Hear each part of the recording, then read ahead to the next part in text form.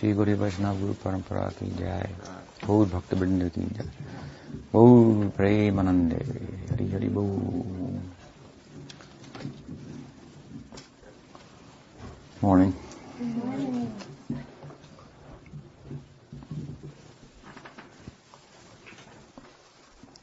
So,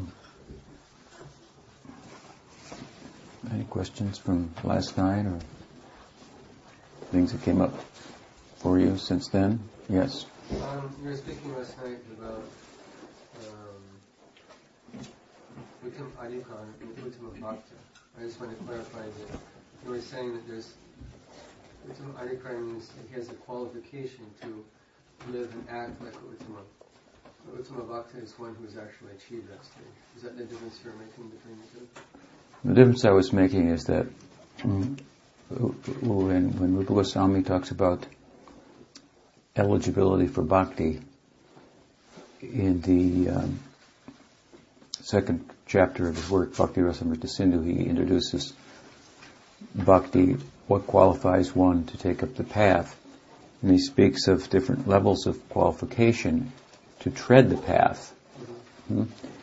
And they are measures of faith. There's tender faith, and then there's strong faith, but faith, although strong, is not well informed by the scriptural argument, such that it can't respond to counter arguments comprehensively. And then there's the third, Uttam eligibility. All of these are levels of eligibility. Uttamadhikari. The person who's most qualified to proceed on the path is one who has comprehensive knowledge of the scripture and can understand the logic of the scripture and so on and so forth, things I discussed last night. So the difference between them for an Uttam Adhikari and an Uttam Bhakta is the difference between how qualified one is to tread the path in the case of the Uttamadhikari, and how spiritually advanced one is in terms of the Uttam Bhakta. In other words, in the Bhagavatam, rather than speaking about how qualified one is to tread the path, it speaks about realization. When it speaks of three types of devotees. Their conceptual orientation, and so forth. For example, the Kanishthadhikari doesn't, or Kanishtam Bhakta, so in the Bhagavatam, the Kanishta Bhakta, the Kanishta doesn't sees God in the deity, but doesn't see God in the devotee. And the description given there is very kind of classical, the classical Kanishta in terms of realization is that I realize kind of that God is there in the deity. So I come in, and even though the Vaishnava is giving a beautiful discourse on the Bhagavatam, I ignore him and walk to the front and fold my hands and put a rupee in the box and walk out. Now there's all kinds of shades and degrees of that, obviously, but so he or she has realization that God is present in the deity. Of course, God is more present in the Vaishnava, and we wouldn't be respecting the deity if the Vaishnava hadn't told us that this is Krishna, and so on and so forth, but they're not able to trace that out. And so then the Madhyam Bhakta is one who's characterized then in terms of realization by discrimination. In other words, he or she is serious about making progress and wants to understand the thing very well, so they exercise discrimination, avoid certain people who are envious. They make friends with those who are of similar faith and understanding. They share their understanding with those who are innocent or less advanced, and Ishvara Tiradina, they cultivate their love of God. I mean, 4 things are mentioned, but the principle there is that their realization is characterized by the exercise of discrimination, which means they're using their intelligence to think about what it is that I'm involved in. That could be like typically what we're talking about there is someone like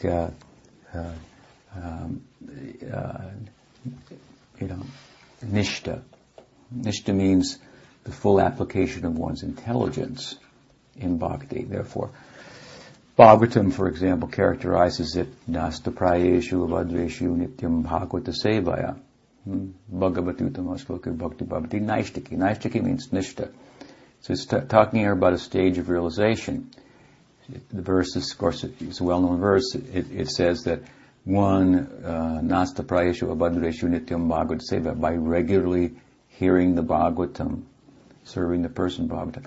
Hearing the Bhagavatam regularly means you've got to be using your intelligence. It means you're really studying the thing, understand what's being said, what's the context of this verse, how does it apply, what have the acharyas said about it, that type of discrimination and use of intellect, thinking about what I'm involved in and so forth, that calls our progress. Kanishta Bhakta, on the other hand, kind of wants to avoid thinking about it too much. And let's all be friends, and it's a nice idea, but sometimes we have to pray, oh God, save me from my friends. That's also possible. Save me from my godbrothers, or godsisters. You might have to invoke that sometimes. And then the Uttam Bhakta is described in the Bhagavatam in terms of he or she sees Krishna, everything in Krishna, sarvabhuteshu yapashed, bhagavan bhavamatmana, so forth. These, as I said, were kind of invisible things that we could, maybe it's happening, maybe it's not. You really don't have to kind of be one to know one, so to speak. So, in one place in the Bhagavatam, these 3 types of devotees are talked about in terms of realization, and in Bhakti Rasamrita Sindhu, where the word adhikar is used. That means eligibility. So it's talking about not necessarily their realization, but how well informed they are, and thereby how, in terms of Shastra, and thereby how strong their shraddha is, their faith is, which is then how well they're able to proceed along the path. Because eligibility for proceeding along the path requires faith in Shastra. Vaidhi Bhakti is motivated by the proscriptions and the prohibitions given in the scripture. That's a little different than Rag Bhakti. Rag Bhakti is also motivated by faith, but it's Shraddha, Lobhamai Shraddha. The faith is filled with Lobha also, with a kind of eagerness or greediness. It implies some taste for the affairs, and it's in reference, of course, to the sweetness of the Braj Leela. But in either case, there's faith in the argument of revelation. It's basically the faith in the idea of that comprehensive knowledge will come if it chooses to exercise itself in relation to me, and I respond to it accordingly. So faith in that.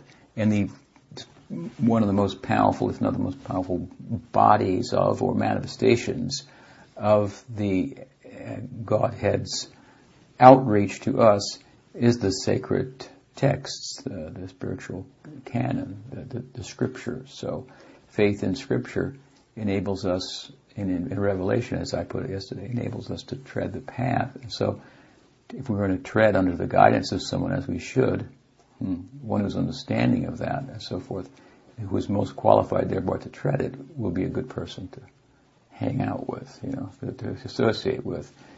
But at any rate, there's a little bit of an overlapping there, being realization and faith in both of these. Kaviraj Krishnadas cites from both Bhakti Rasamrita Sindhu and Bhagavatam when talking about different kinds of devotees and so forth. But the word adhikar indicates eligibility, and Rupa Goswami uses these verses to talk about who's best suited to tread the path, which also implies that study of the scripture will help you to tread the path, which is just common sense, right? The more you know what it is that you're involved in, the more you're involved in it. You can indeed be involved kind of mindlessly, or you can be involved thoughtfully, and we resist that sometimes to some extent because it's troublesome. It's a little easier maybe to move our bodies around and get involved and join a social, religious kind of a group with a experiential and revolutionary message, but not, join the revolution, so to speak, which is kind of revolting against your ego that you're, fortified within, and that exercise of the one's intellect according to one's intellectual capacity. That's why I say read the Bhagavatam, study the Bhagavatam, or serve the person Bhagavatam. You can read the Bhagavatam and misunderstand it. Serving the person Bhagavatam is a little harder to misunderstand because you can tell you've misunderstood. So, but at any rate, to apply our intellect also, that's sometimes a little more challenging. The more we rise, if you will, on the ladder of the material hierarchy, the closer, in a sense, we come to the soul, although the soul is categorically different than body, mind, intellect. Still, mind and intellect are more subtle than body, and our identification with them is actually stronger than it is with the body.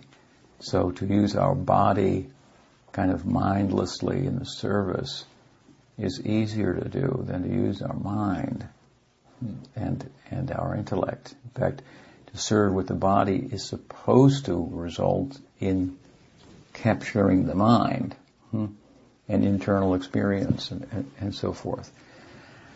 So, like I said, if you insult somebody and say, man, you're really, out of shape, it's one thing. If you say, you're really stupid, that's another thing, because we've identified more with our intellect. It's closer to the self. That mind, intellect, that mental system is the medium through which consciousness, the soul, Atma, communicates or expresses itself through gross matter, through the body.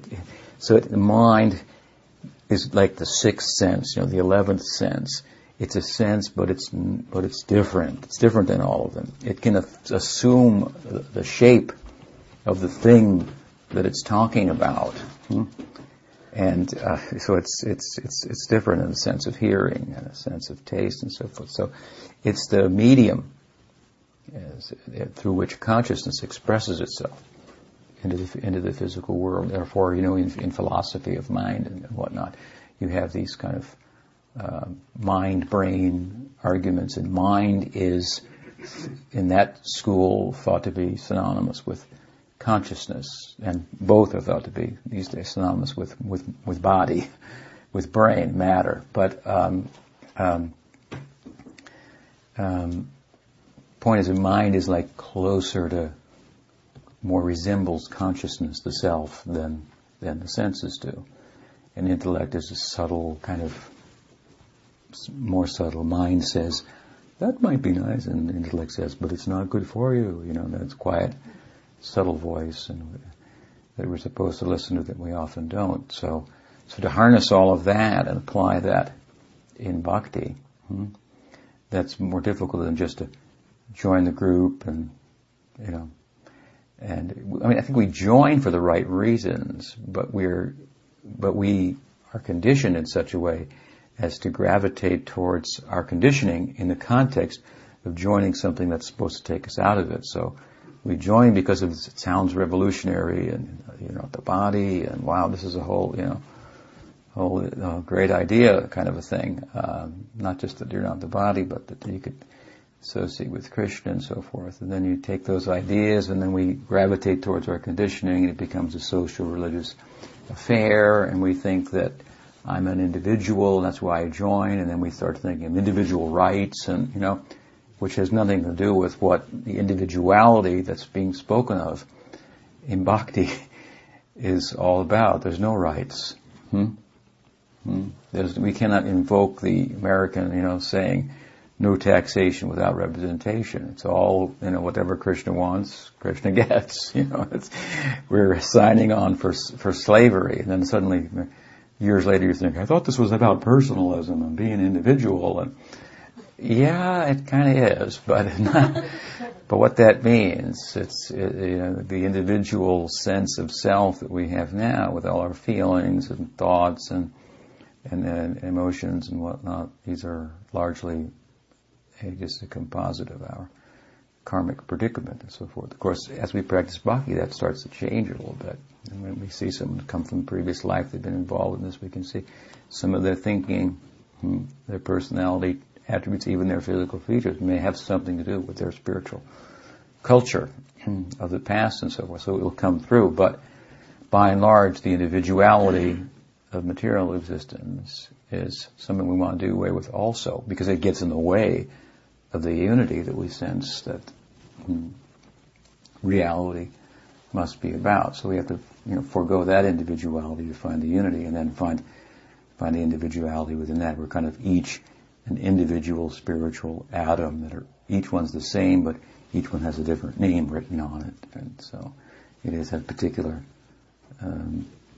There's a particular way in which Bhagwan wants to accept service from us, and the secret is to find that out. So, and it will feel like this is what I want to do. At the same time, it's only what God wants of us, something like that. Yes? One way that one of our God brothers put it in a book, he said, I may be qualified to be a millionaire. I may have that qualification. I know how to do business. But I don't have the $1 million yet.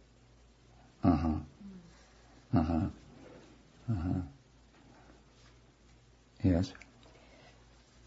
If you could elaborate on this whole idea of, becoming a madhyam and coming to the point of being able to discriminate, and how that, fortifies our practices. And it seems that sometimes with coming into being able to discriminate more, that there's such a trap of thinking I'm better than others, and in the discrimination seems to come a critical mind state that can actually be a negative qualification for bhakti. So how does one avoid entering into the realm of madhyam and the ability to discriminate without?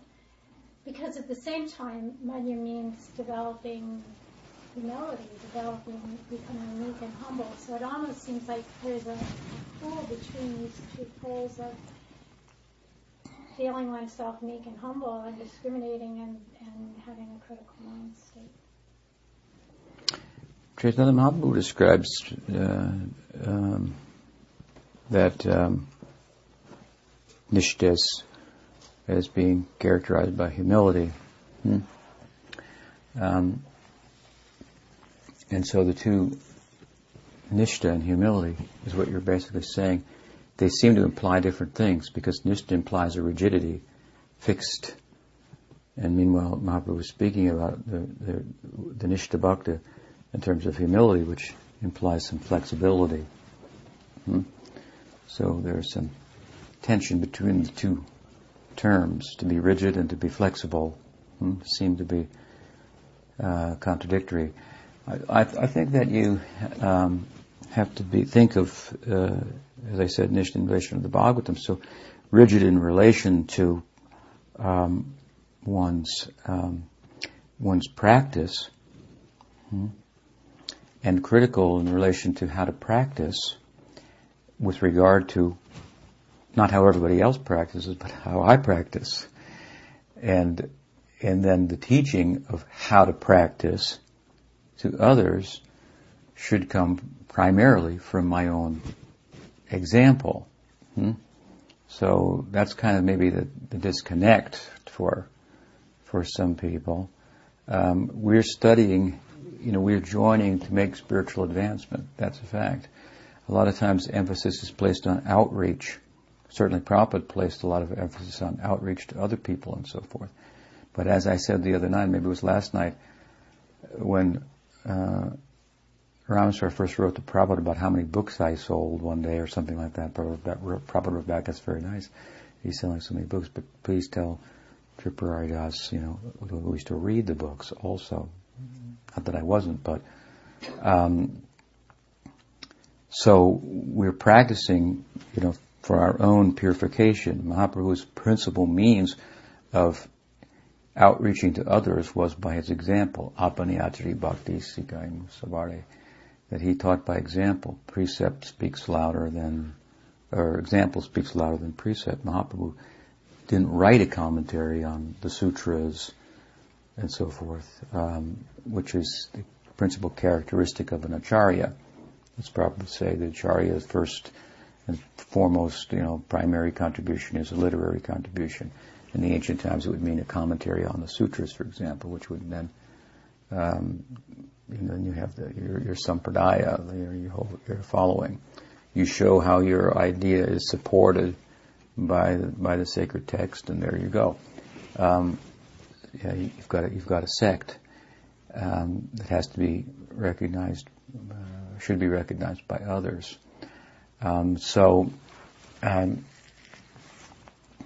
He didn't do that, Chaitanya Mahaprabhu. Well, granted, his followers wrote extensively, but Chaitanya Mahaprabhu is Krishna in his Acharya Leela. It's Krishna playing the role of an Acharya and teaching by his example. And he taught primarily by his example. His conversions were of major players in the field. The Prakashananda Saraswati, Sarvabhauma Bhattacharya, Venkata Bhatta, and so forth. At least we can say that he converted them primarily by his example, and through that created a teachable moment, which he then afterward gave them significant amount of teaching. Sarvabhauma, for example, he converted him by remaining silent, by listening to him. Like I said the other day, good preaching comes from listening, right? So he listened to Sarvabhauma for 7 days and didn't say anything. And the gravity that he exhibited from not saying anything became heavier than anything that Sarvabhauma had said. The whole room was weighted down by, in Sarvabhauma's experience, what's he thinking? I'm saying all these things, I'm giving it my all in all. I've given 7 different interpretations of the Atmarama verse. That's pretty good, And he isn't saying anything. That shifted the weight then. He just sat there and listened in silence. And it created a doubt in Sarvabhauma Bhattacharya. It created a teachable moment. The teacher became teachable. And he ordered Mahaprabhu to say something. So yes, Gurudev. And Mahaprabhu spoke. And he gave, 64 explanations of the Atmarama verse. And so he did speak, he did teach, but the conversion was really had already taken place practically by his silence. With Prakashananda Saraswati also, he avoided them, the sannyasis in Benares. He did Sankirtan. They criticized him. They called him a Bhabuka. Movie Bhabuka. They were right, actually. Nigamakalpaturo galitam phalam shukamukaramratatrabhasam mitam pibata bhagavatam rasamalayam hurahum movie Bhabuka. So he was a Bhabuka. He was a sentimentalist. He was a person of feeling for the right thing. At any rate, they ignored him. They didn't ignore him entirely. He kept dancing. He kept chanting. And in this way, he came on their mind. He was a sannyasi. He was conducting himself, in their estimation, in a way that a sannyasi shouldn't conduct himself. Singing with musical instruments and dancing in the street is not the conduct of a sannyasi, they thought. He should be studying the Vedanta.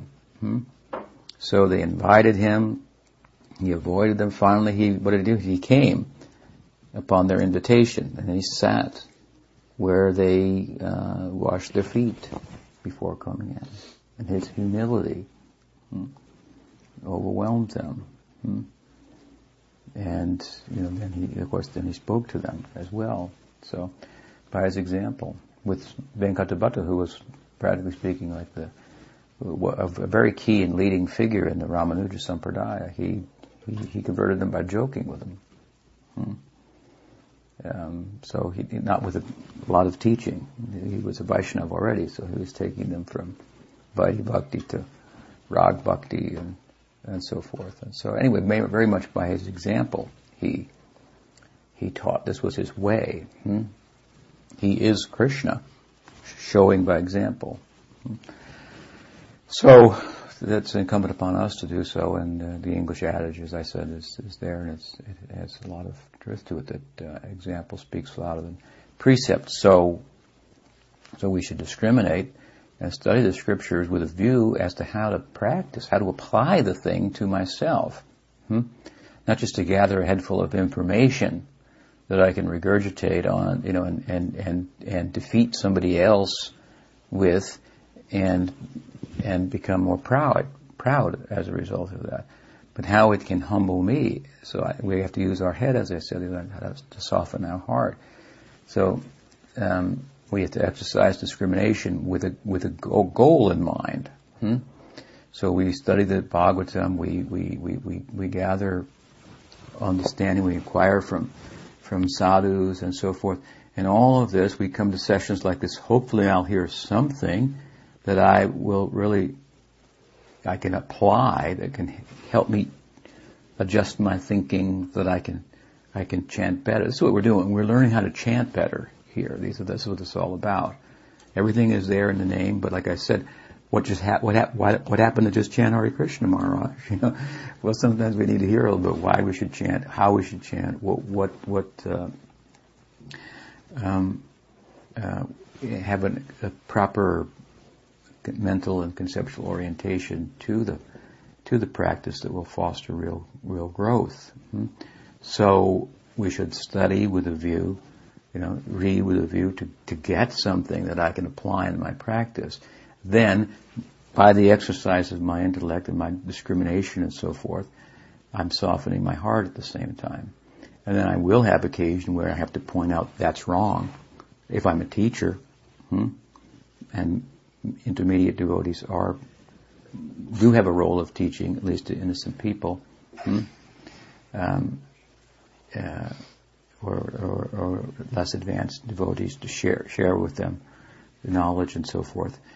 And of course, when you use your discriminating faculty like this to study the book, as I say, to soften your heart, and you grow in that connection, then you feel that the progress that you've made is a kind of a gracious grant. You don't feel that it's by your endeavor. This is the nature of spiritual progress. We feel, as much as we've tried and applied ourselves, we still feel, when we get kind of a breakthrough, if you will, that, it's a gracious grant. I've given an example. If you're in the jungle and you fall in a well, an old dried well, how will you get out?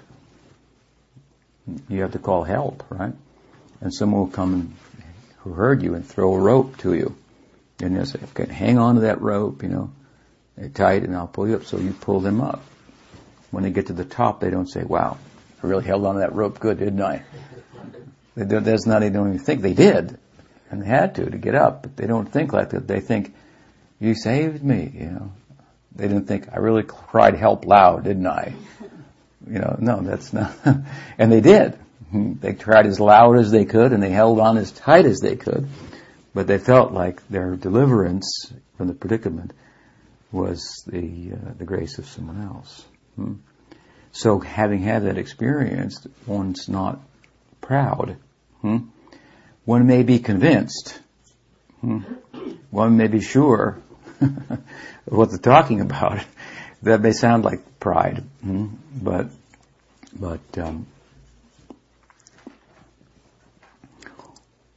there's a confidence that comes with spiritual humility. Spiritual humility brings a kind of, I know I'm doing the right thing. I know this is good for me.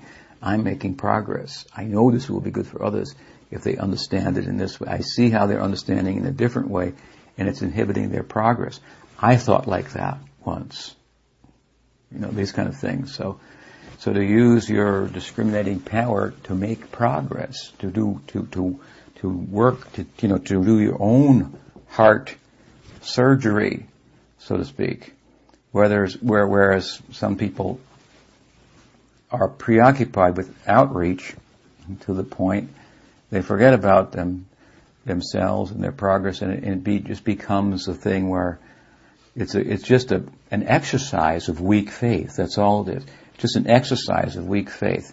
Finding enemies, attacking them, defeating them. And the ironic thing about that phenomenon of weak faith needs an enemy, so you get all excited and you want to knock the guy down and so forth, is that the enemy can detect weak faith. They can detect that. So they don't really go away. They aren't really defeated by that.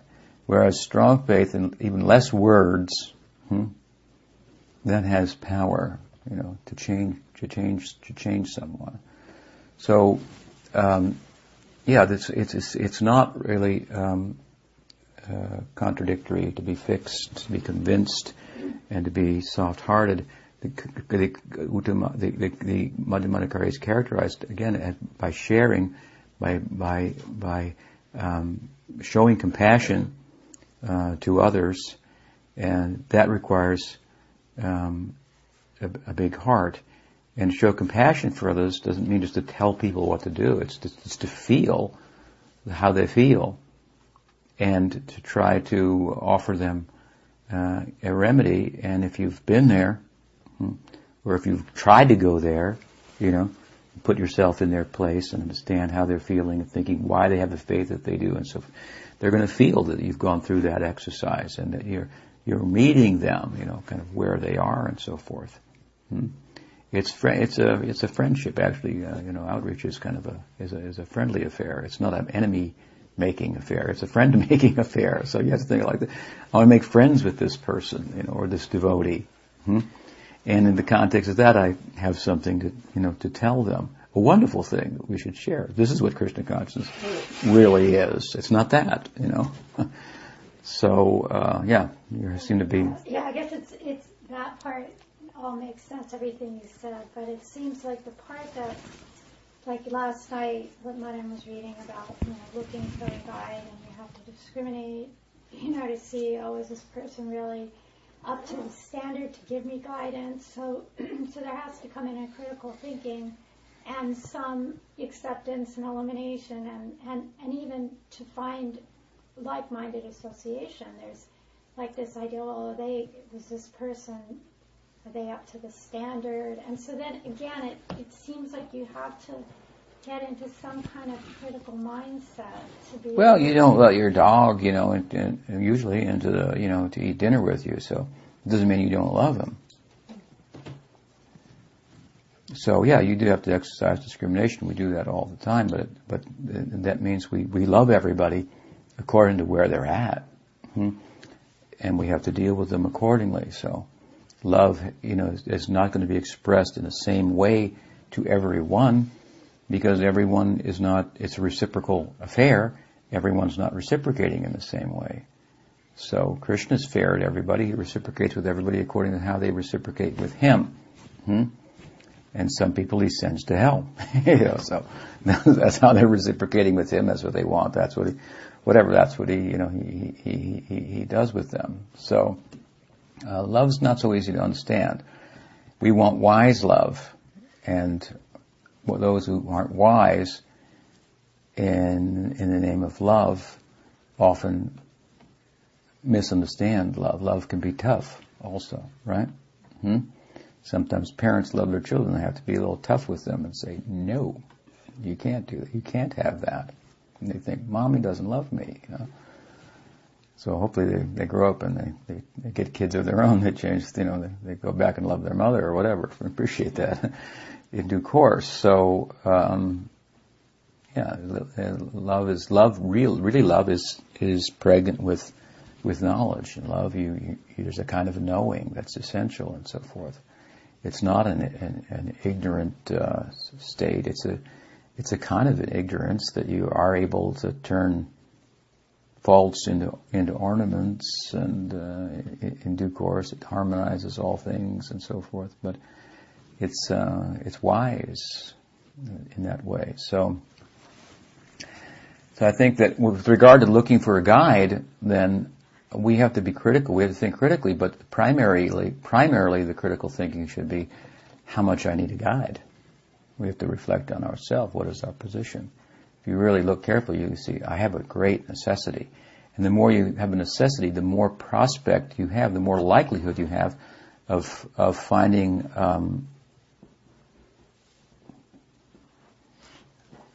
the help that you need. Because if you don't think you need help, then you're not open. So the more that you really feel that you need help, the more you are in a position to understand. Finding a guru is not really an intellectual exercise. Krishna says, Brahmanda Brahmite Kon, Bhagavan Jeev, Guru Krishna Prasade Pai Bhakti Latobid.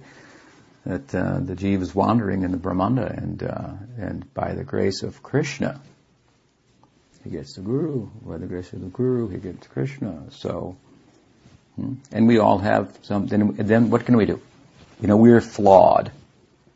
That's just a fact. I mean, I said this to another Gaudiya Acharya. I said, well, actually, we're flawed inherently. Not are we materially flawed, that our material perfections are, have no currency for purchasing power in the land where there's no death, mental, physical, and intellectual. But spiritually speaking, as a Jivatma, we're flawed. We're prone to this condition. We're consciousness, but we're small in size, so we tend to be overwhelmed by the vastness of material nature. So it's by grace, the grace of the Sarup Shakti, which is very generous, that we were able to function in the realm of Goloka. It's not inherently that we have a right to go there, we should make our claim and so forth. It's by grace. So we need help, is the point. So the more you understand that, the more you're actually come in the proximity of that help.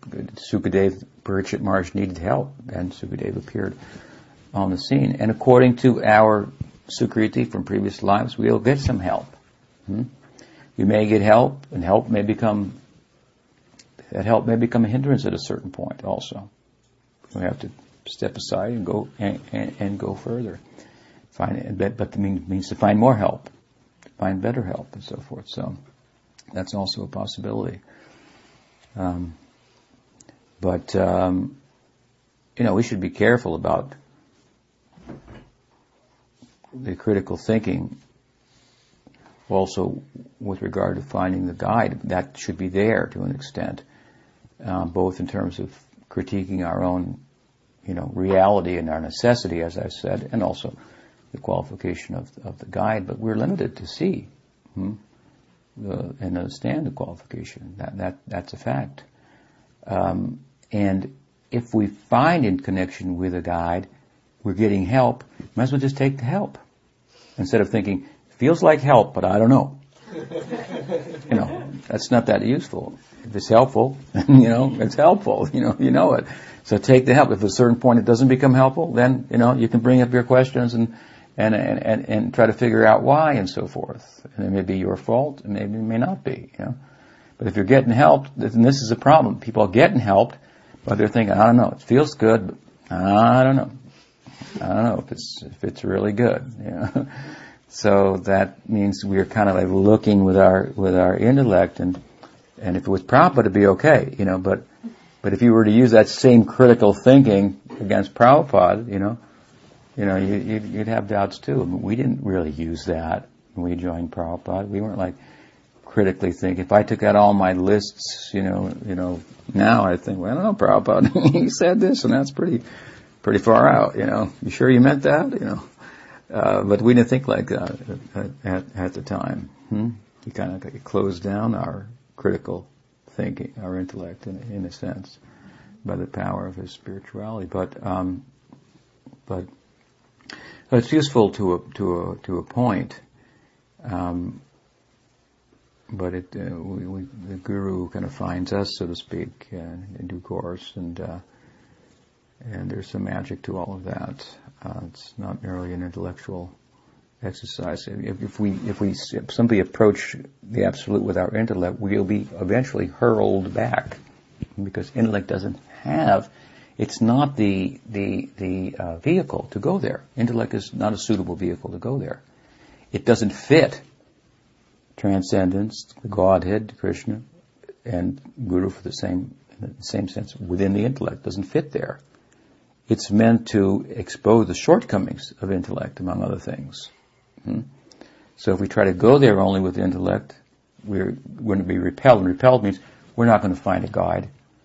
And eventually we may decide there's no need for a guide because there's no God. So it's intellect is to be used, like I said last night, by scripture, by bhakti, and we have to be careful not to be used by our intellect. That's to be cheated out of all that the self is. The intellect can't shed light on it, on the soul. It can shed light on what it means to pursue the soul that Scripture is talking about. But in and of itself, it's inferior to Atma. Yes? But it seems, Maharaj, that there is big chance of conflict between intellect and the heart. And especially if someone is, most people who come to the spiritual life, they start from the low position. We are neophytes in most of the cases.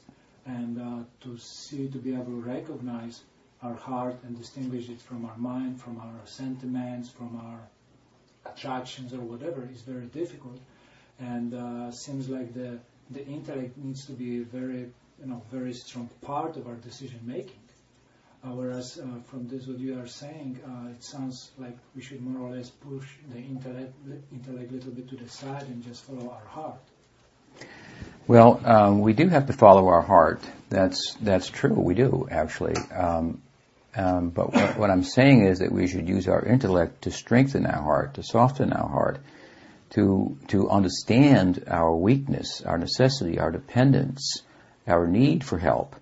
That is kind of the spiritual language then. The heart speaks a spiritual language. And that's the language that we can actually communicate with Bhagavan with, for example, with prayer and so forth.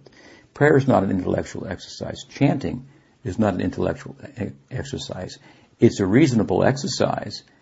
It is, but in and of itself, it transcends reason. It's trans-rational. It's reasonable to chant.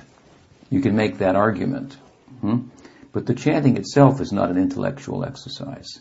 Prabhupada characterized it as a crying, which seems like, oh, you're crying, you should hear. Let me give you some reasons why you shouldn't cry, why it's all right, and so forth. So this is a kind of a wise crying. So we have to be careful. We have to use our intellect, right? But we have to use it in such a way that our necessity becomes greater, our heart becomes softer, that we can cry more, if you will. And because that's the means by which we can actually know in a comprehensive way, know in a way that's fulfilling, not just by knowing in the head. So I don't mean to say that we shouldn't use our intellect. We should use it to its fullest. But we have to use it in such a way as to soften the heart, because the actual independent exercise of intellect can, and this is what you're alluding to, harden the heart. That's why Gyan, as a spiritual practice, is not an anga, a limb of bhakti. Vairagya, detachment, is not a limb of bhakti. Hearing and chanting are, and so many other things, but Jnana and Vairagya, which are so you think, wow, knowledge and Vairagya are not limbs of bhakti. These are important things. Detachment course, when we do talk about it, and knowledge, the difference between the self and the body, this is important, but they're not Jnana and Vairagya limbs of bhakti. They don't have much utilization in bhakti. Then again, there is renunciation in bhakti. There is a kind of knowledge in bhakti that comes out of bhakti. And the reason that one of the reasons that Jnana is not a limb of bhakti, because it hardens the heart. It doesn't soften the heart. So we can't be, there's the harmonizing of the head and the heart that is an important exercise, which is the moving from Kanishthadikari to Madhyamadikari. That's what it's about. It's a harmonizing of the head and the heart. And it's an important exercise. It's not an easy exercise. And the head can take precedence, and the heart can become hard, and you can become an atheist in pursuit of your own spiritual progress by exercising the power of discrimination. So, there are other way around also. Yeah. The heart takes prominence, and you completely forget about intellect and. Right. And you just remain a big Kanishthadikari and sentimental, and you think, whatever, we chant with anybody and whatever, you shouldn't chant with certain groups, perhaps, that aren't under the auspices of Shuddha Bhakti, if you want Shuddha Bhakti, but. So it's a fine line. It's an important spiritual exercise, and it should be done with good guidance. Yes.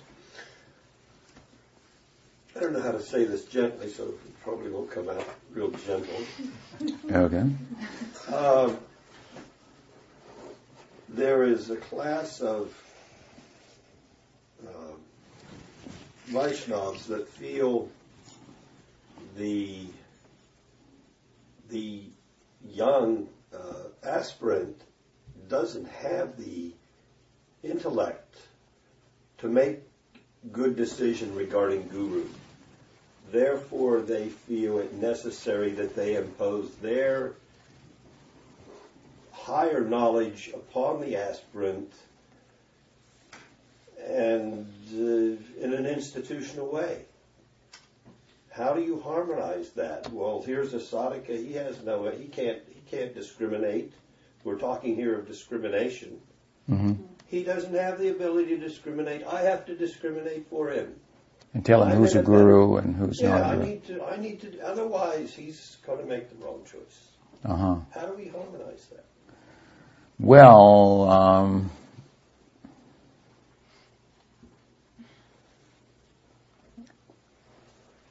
I don't know if history bears that out, and I don't think that the people who say that was their experience. In other words, it's probably Prabhupada's disciples saying that. And, I'll speak for myself. I didn't have much discrimination about spiritual matters when I chose Prabhupada as my guru. And it's very possible that I could have heard from elders who knew more than me. And they would have told me that Prabhupada is not your guru. Right? Some of Prabhupada's, to be, specific, some of Prabhupada's godbrothers would have been much more qualified than me with regard to discrimination as to what's bhakti and what's not bhakti. But they very well may have, and some of them did, try to tell us, even after we were initiated, that we made the wrong choices. So we have that example in history, and it's ironic, in a sense, that the people that are saying what you're saying in a particular institution had that experience, and then they're doing the opposite, in a sense, by wanting to be the godbrothers of the prospective guru, for example, of some new devotee, and say you can't discriminate properly. They may be right in some instances. That's also there. They may know better, but I don't know. I don't tend to be. I find that a lot of my godbrothers and godsisters seem to kind of dumb things down in a way that they don't tend to respect people for being intelligent and being able to make decisions, and then the people that go with that tend to be less intelligent people, and then and that's the kind of group you end up with, people who want others to do their thinking for them. When most of us joined, we weren't like that. We weren't looking for someone to do the thinking for us. We had a lot of thoughts about things, and we were very active people in counterculture and so forth.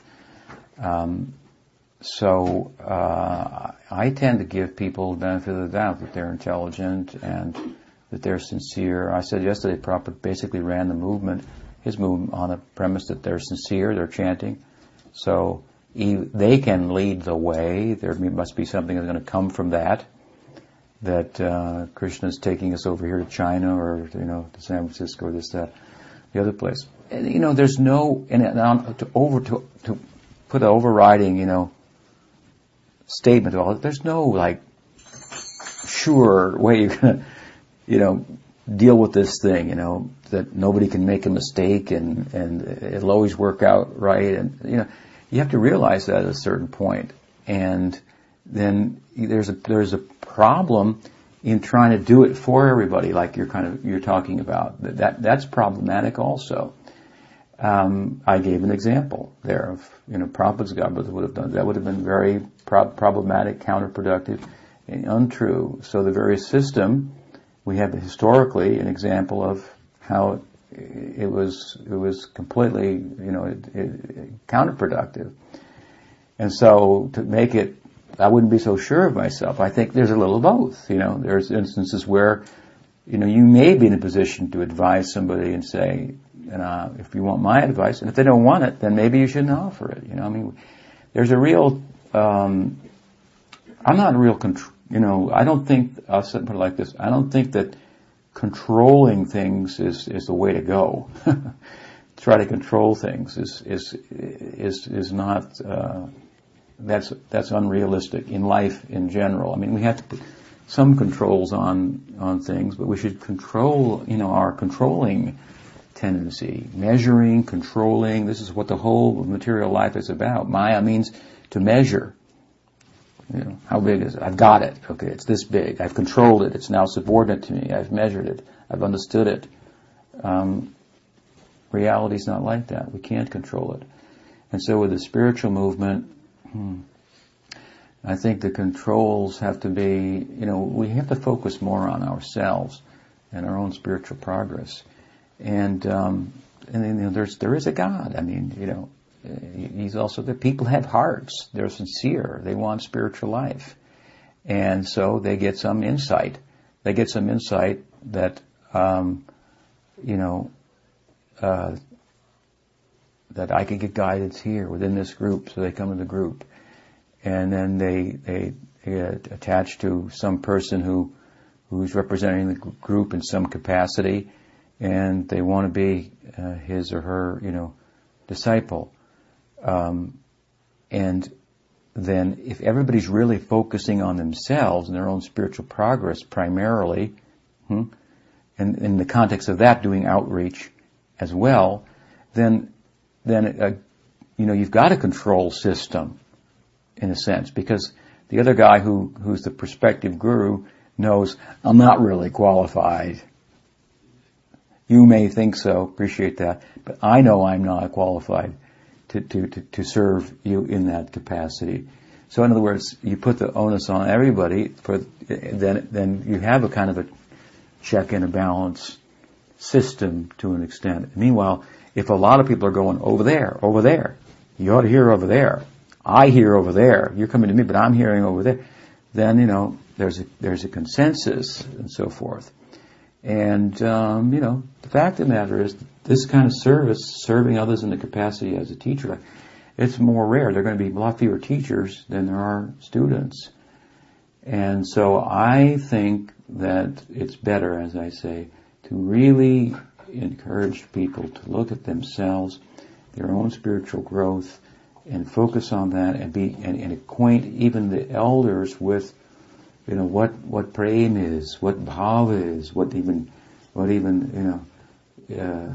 so many of these, terms are, and so forth. And when there's too much focus on outreach, it's kind of like the easy thing. Like for me to go and talk to, Bhakti Tom, Bhakti Fred, who's been here a few months earlier, might be able to do that, sufficiently. It's not a big challenge for me. But for me to talk to, a room full of sannyasis, and give a class to them, that's a challenge. Or devotees who have been around, who have knowledge and who have used maturity and so forth. That's a real challenge. I've got to know more in order to hold their attention. I've got to be more. And so when that's why, Prabhupada would say things sometimes like, we should boil the milk. That's a big step in the direction of outreach, huge. So, and that again is focusing on one's own spiritual progress and necessity for that and so forth. And I've heard people say, and I wish I could have had more time to focus on my spiritual life, but Prabhupada wanted to, this and that and the other, it's like, I always look at it kind of like, well, Prabhupada wanted you to go back to Godhead. You might want to think about that. And how that, will facilitate other people going back to Godhead by your example and so forth. So, that emphasis is always given there for each individual to make progress, even at the cost of want to have a meeting, how to make everybody make progress here instead of how to get more people in or whatever, That kind of emphasis, I'm saying. You get like, say you've got some temples in America, you get, 3 sannyasis, and here's what they do. They go from temple to temple, and they give, a seminar on, Brihat Bhagavatam, and they just keep going around like that, that kind of thing is what sannyasis, for example, should be doing. They won't. Prabhupada's idea was they would be the people who would purify, see to the purity of the rest of the sect, ensure that by their example and teaching and so forth. So that's more of a challenge for a sannyasi to preach to the devotees than to preach to the new people. And so anyway, so that kind of orientation will foster some kind of honesty and so forth, so that when Bhakta, Pete thinks, I want Arjun Siddhi as my guru, and she says, well, that's great, appreciate, the sentiment, but I don't feel like I'm qualified to do that. And she's honest about it, rather than she goes, hey, that sounds like a good idea. I thought I was pretty knowledgeable, and a lot of people like to listen to me. I'm glad you do, and so stop by for the beads tomorrow afternoon. So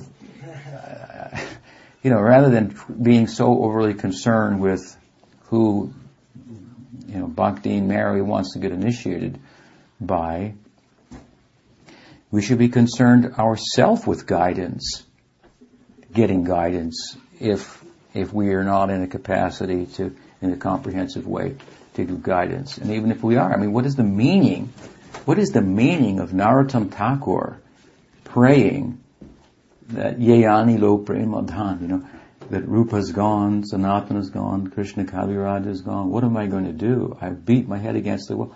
Here's a person who can drown the world with his own association, drown them in prema. And he's saying what a necessity he has for association with advanced devotees, and what a loss he feels in their absence.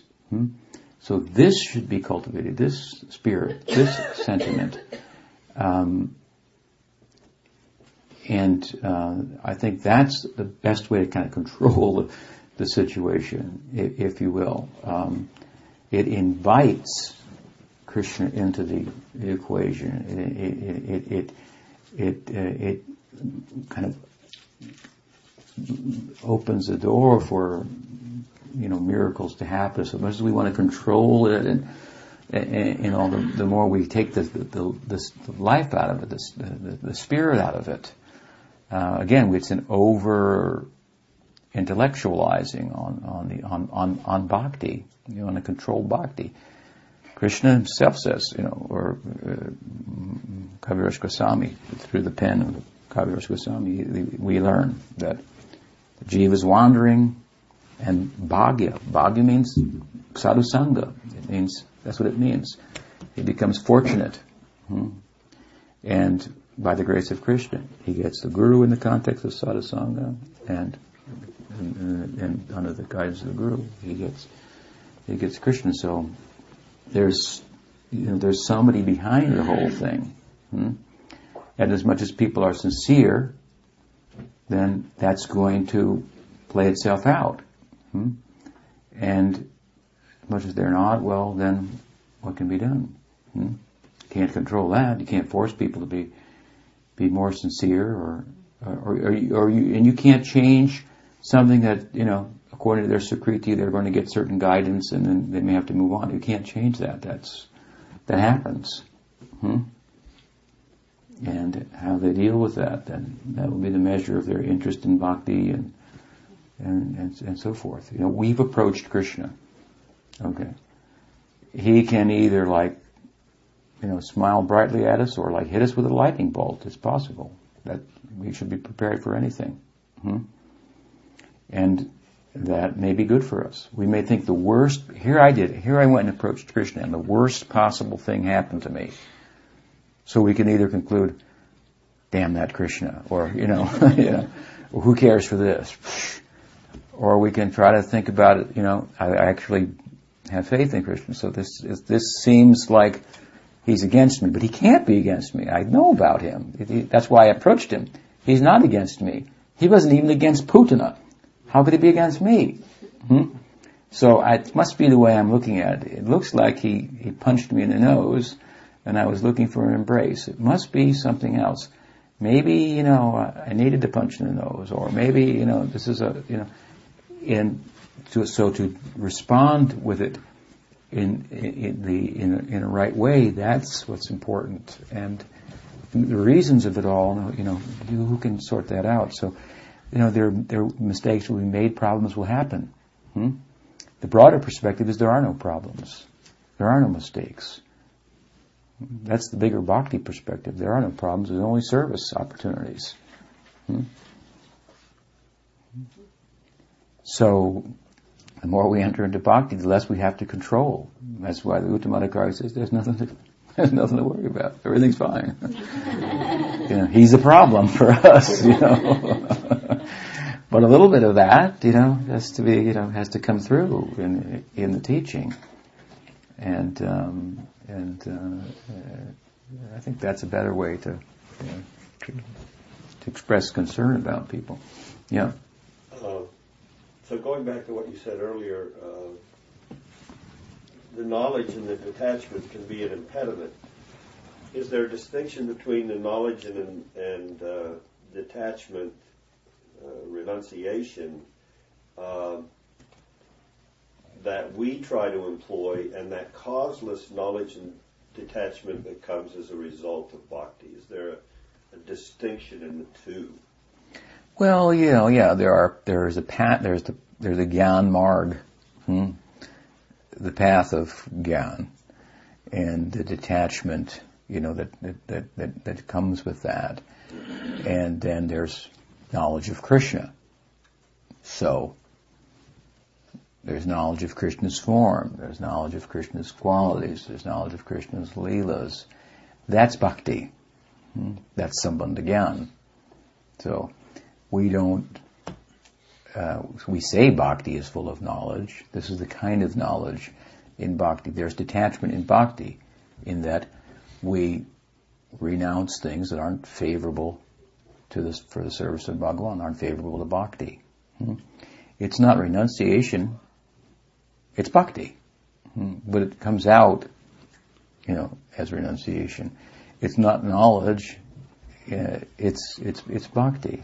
How beautiful is Krishna? It is knowledge, but it's the knowledge that's inherent in bhakti. It's the renunciation that's inherent in bhakti. So the idea is that the positive focus on bhakti itself, the descending path, brings about a certain kind of knowledge and a certain kind of detachment. One can't be too detached, or it will be an impediment to bhakti, because sometimes for bhakti you have to enjoy. Detachment may be a cause of aparad. If I say to you, here, take the Mahaprasad, you say, oh, I don't eat sweets. You just made aparad. You have to enjoy that now. For bhakti, you have to be willing to. You can't be too opposed to enjoyment, and you can't be too inclined towards detachment. This is the middle path, bhakti, because both are elements of bhakti. Bhog and tyag are harmonized in bhakti. There is renunciation in bhakti, and there is enjoyment in bhakti. So then we dismiss Gyan and Vairagya as paths unto themselves. We consider them like two streams that came out of the Himalayas that didn't connect with the Ganga, and therefore never made it to the Bay of Bengal. But if Gyan and Vairagya, or Gyan are connected with bhakti, or if they come out of bhakti, even better is the idea, then they have meaning, value. But it's jnanam ahaitukam. Right? Vasudevi Bhagavati Bhakteo Prayotita Jnanayati Janayati Ashu Vairagyam Jnanam Chayat ahaitukam. So ahaituki jnana. Not causeless knowledge means knowledge from bhakti. Bhakti has no cause other than himself. Yes. It's a common expression. It's in the Shastra. We should associate with like-minded persons. But the downside isn't always, or I don't think I've really heard it. I've experienced the downside is you associate with people of your, whether it's political thinking, fill in the blank, and it can be an impediment. You're associated with like-minded people who think of maybe your particular strain of bhakti or in your faith, but that's you don't really. It seems. Just to let you broaden your horizon. Yeah, you're associated with like-minded people, but then they don't come to hear a talk, or it's just. Well, maybe they're not like-minded then, if you do. But I think one thing is that you can't really associate with people who aren't like-minded in the full sense of associating, because he thinks like that. Well, we're not going to talk about that. So the more that your minds are like, the more you can actually associate. Then at the same time, as you're saying, in the context of like-minded association, then are we potentially cutting ourselves off from other ways of thinking about things? So I think that the idea is that you associate, and the more you really associate in the full sense of the term, you need like-minded people. But at the same time, it doesn't mean that you're going to be you're cut off from all kinds of people, because you have to meet all types of people in the course of your whatever you may do.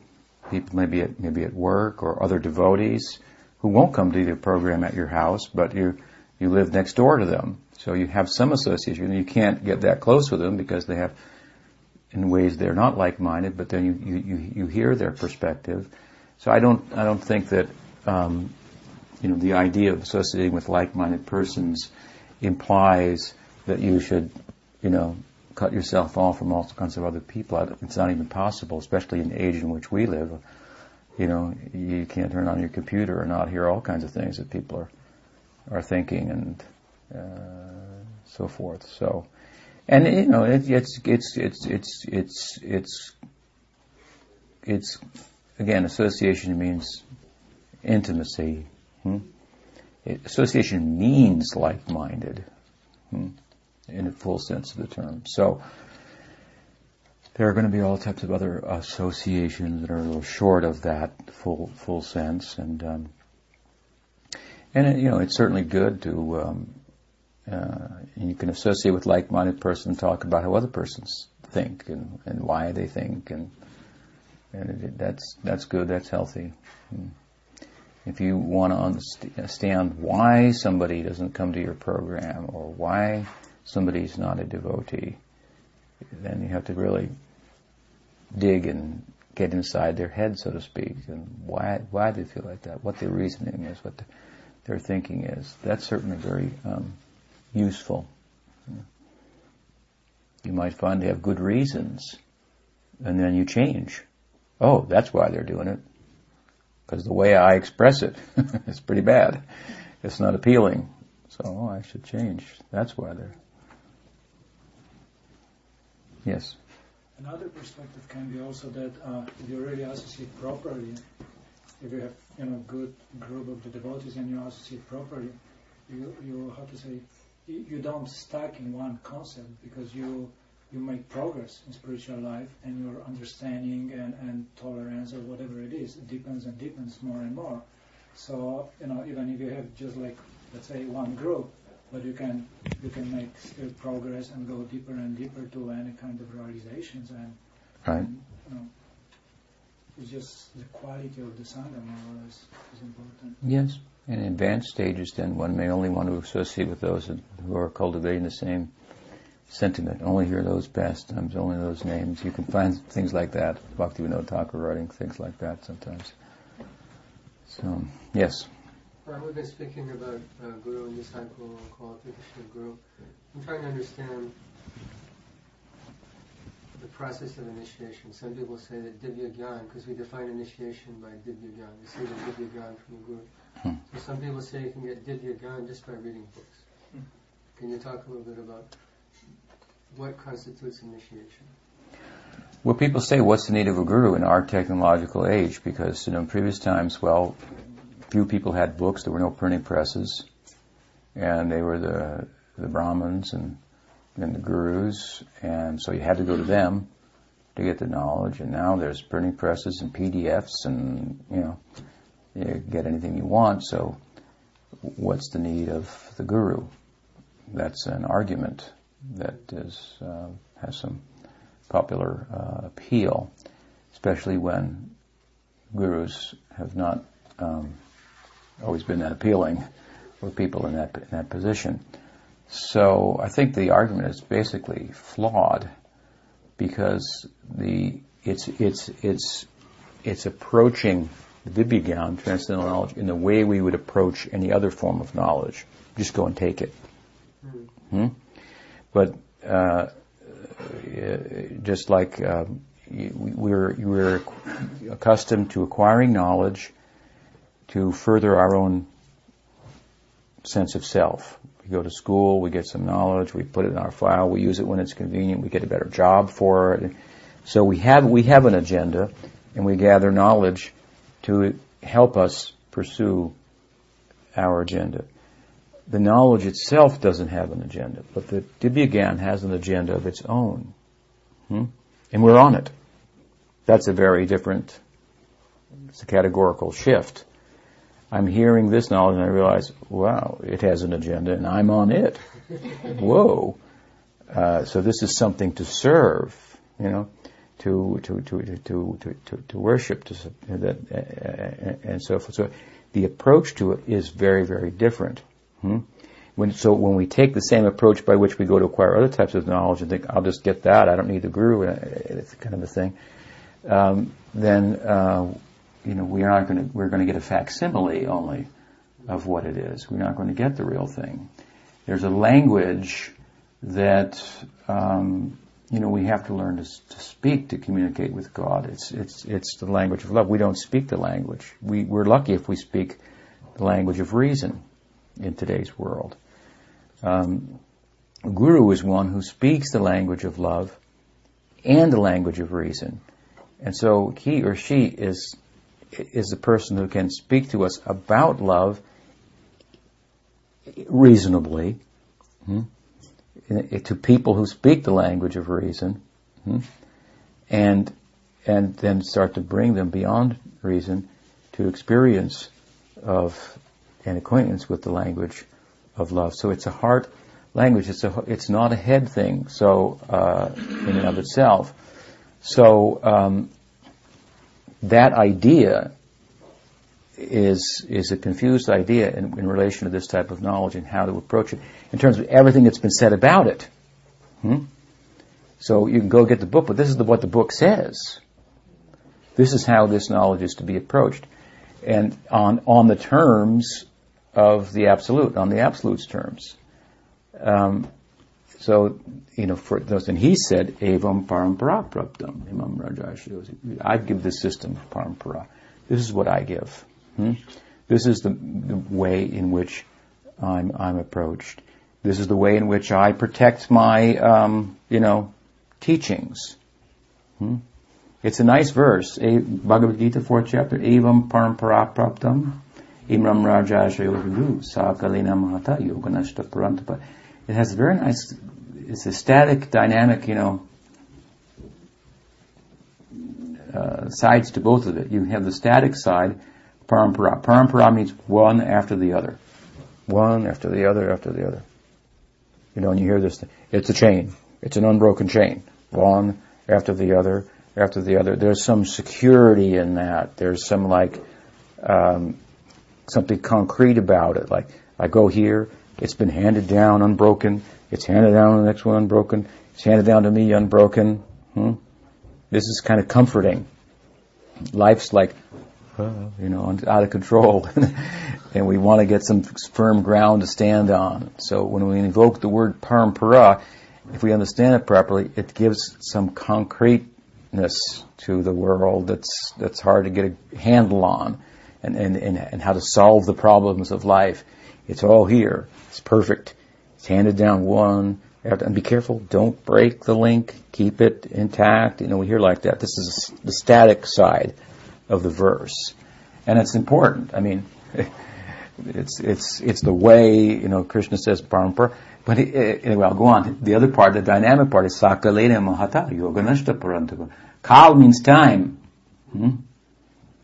And he says, with the influence of time, things lost. Therefore, the parampara, time means things change, and the teaching needs to be renewed, and so it's dynamic. So it implies that the person in the chain, while conveying the same knowledge, is going to be doing it in a dynamic way, according to the time and the circumstance, and that's the necessity of it also, because the time changed, the necessity changed.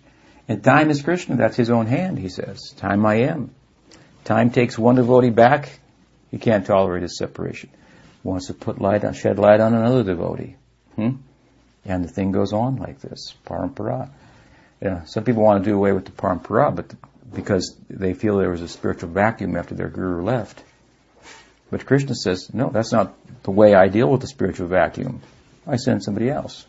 The parampara is the system. You can't do away with that in the name of solving the problem. You have to look deeper. That's the whole idea of the guru's disappearance from the world. Now you have to look deeper. You have to find him. He didn't go anywhere. You have to find him. It's hide and seek. He's playing. So you have to look deeper. You have to find and where and essentially, what is he about? What does he embody? Somebody wrote something the other day and said, some of us didn't jump ship, and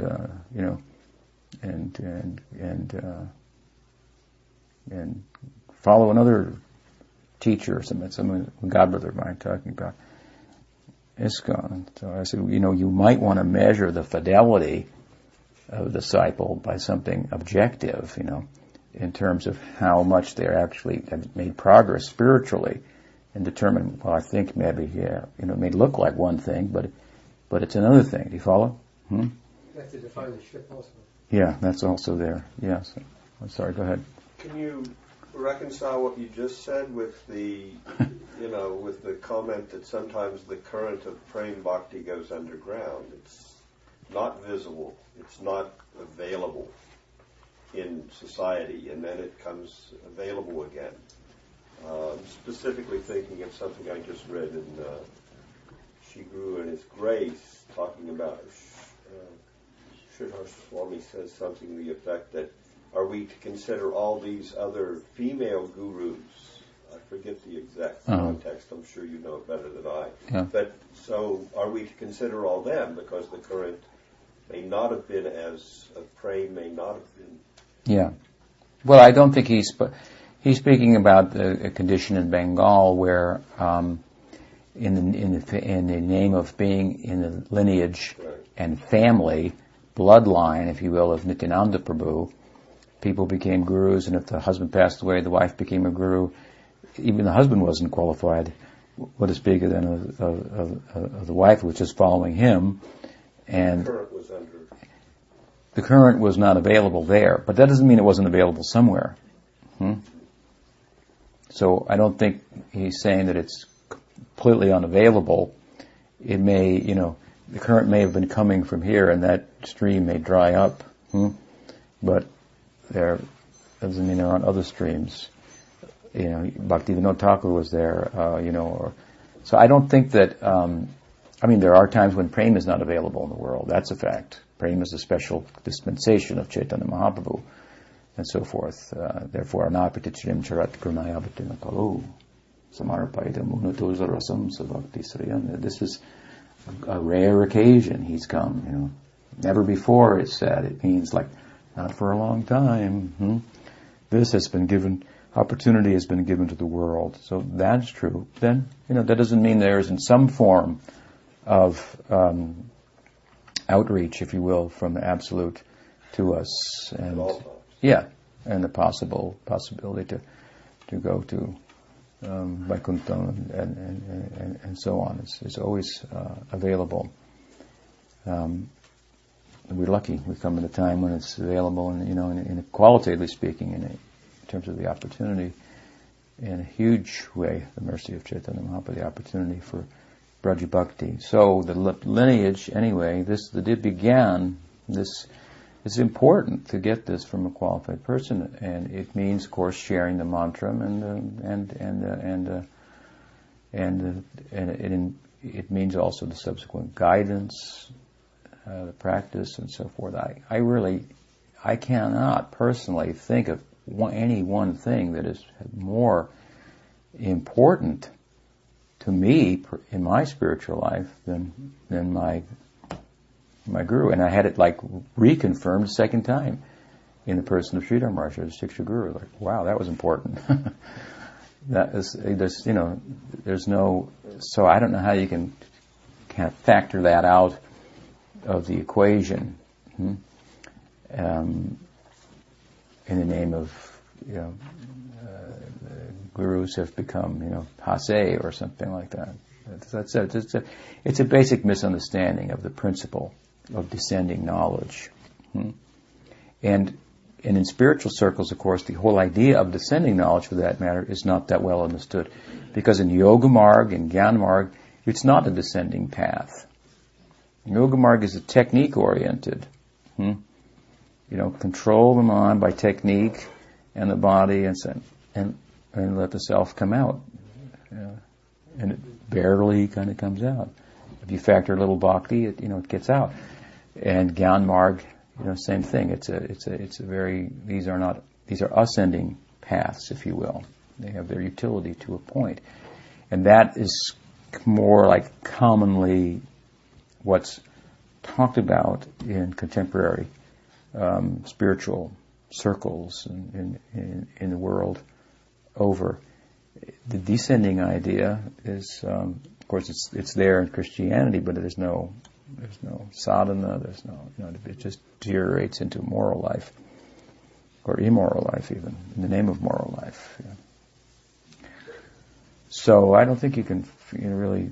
I don't see how you can do away with the principle of the guru. It's very important, and it's Krishna's own system by which he wants to make himself available. So we should approach him on his terms. This is what he says. So even if you say, great, you want milk?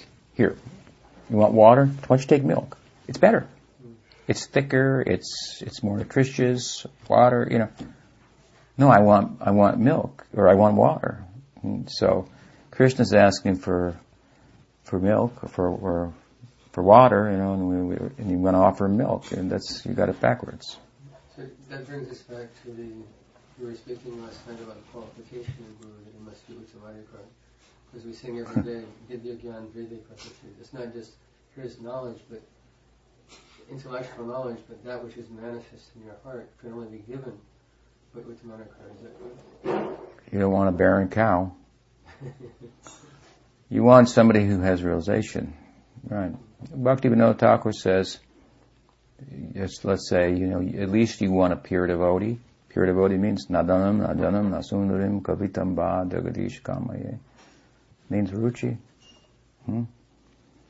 Nishta means that things are there, but I don't act on them. Ruchi means they're not there. This is the difference. When some effort is there, some intellectual effort is there in Nishta, to apply oneself in such a way, thoughtfully, that if other thoughts come, I don't act on them.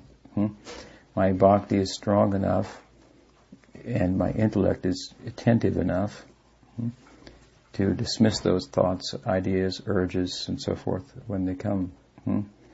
Ruchi means they don't come.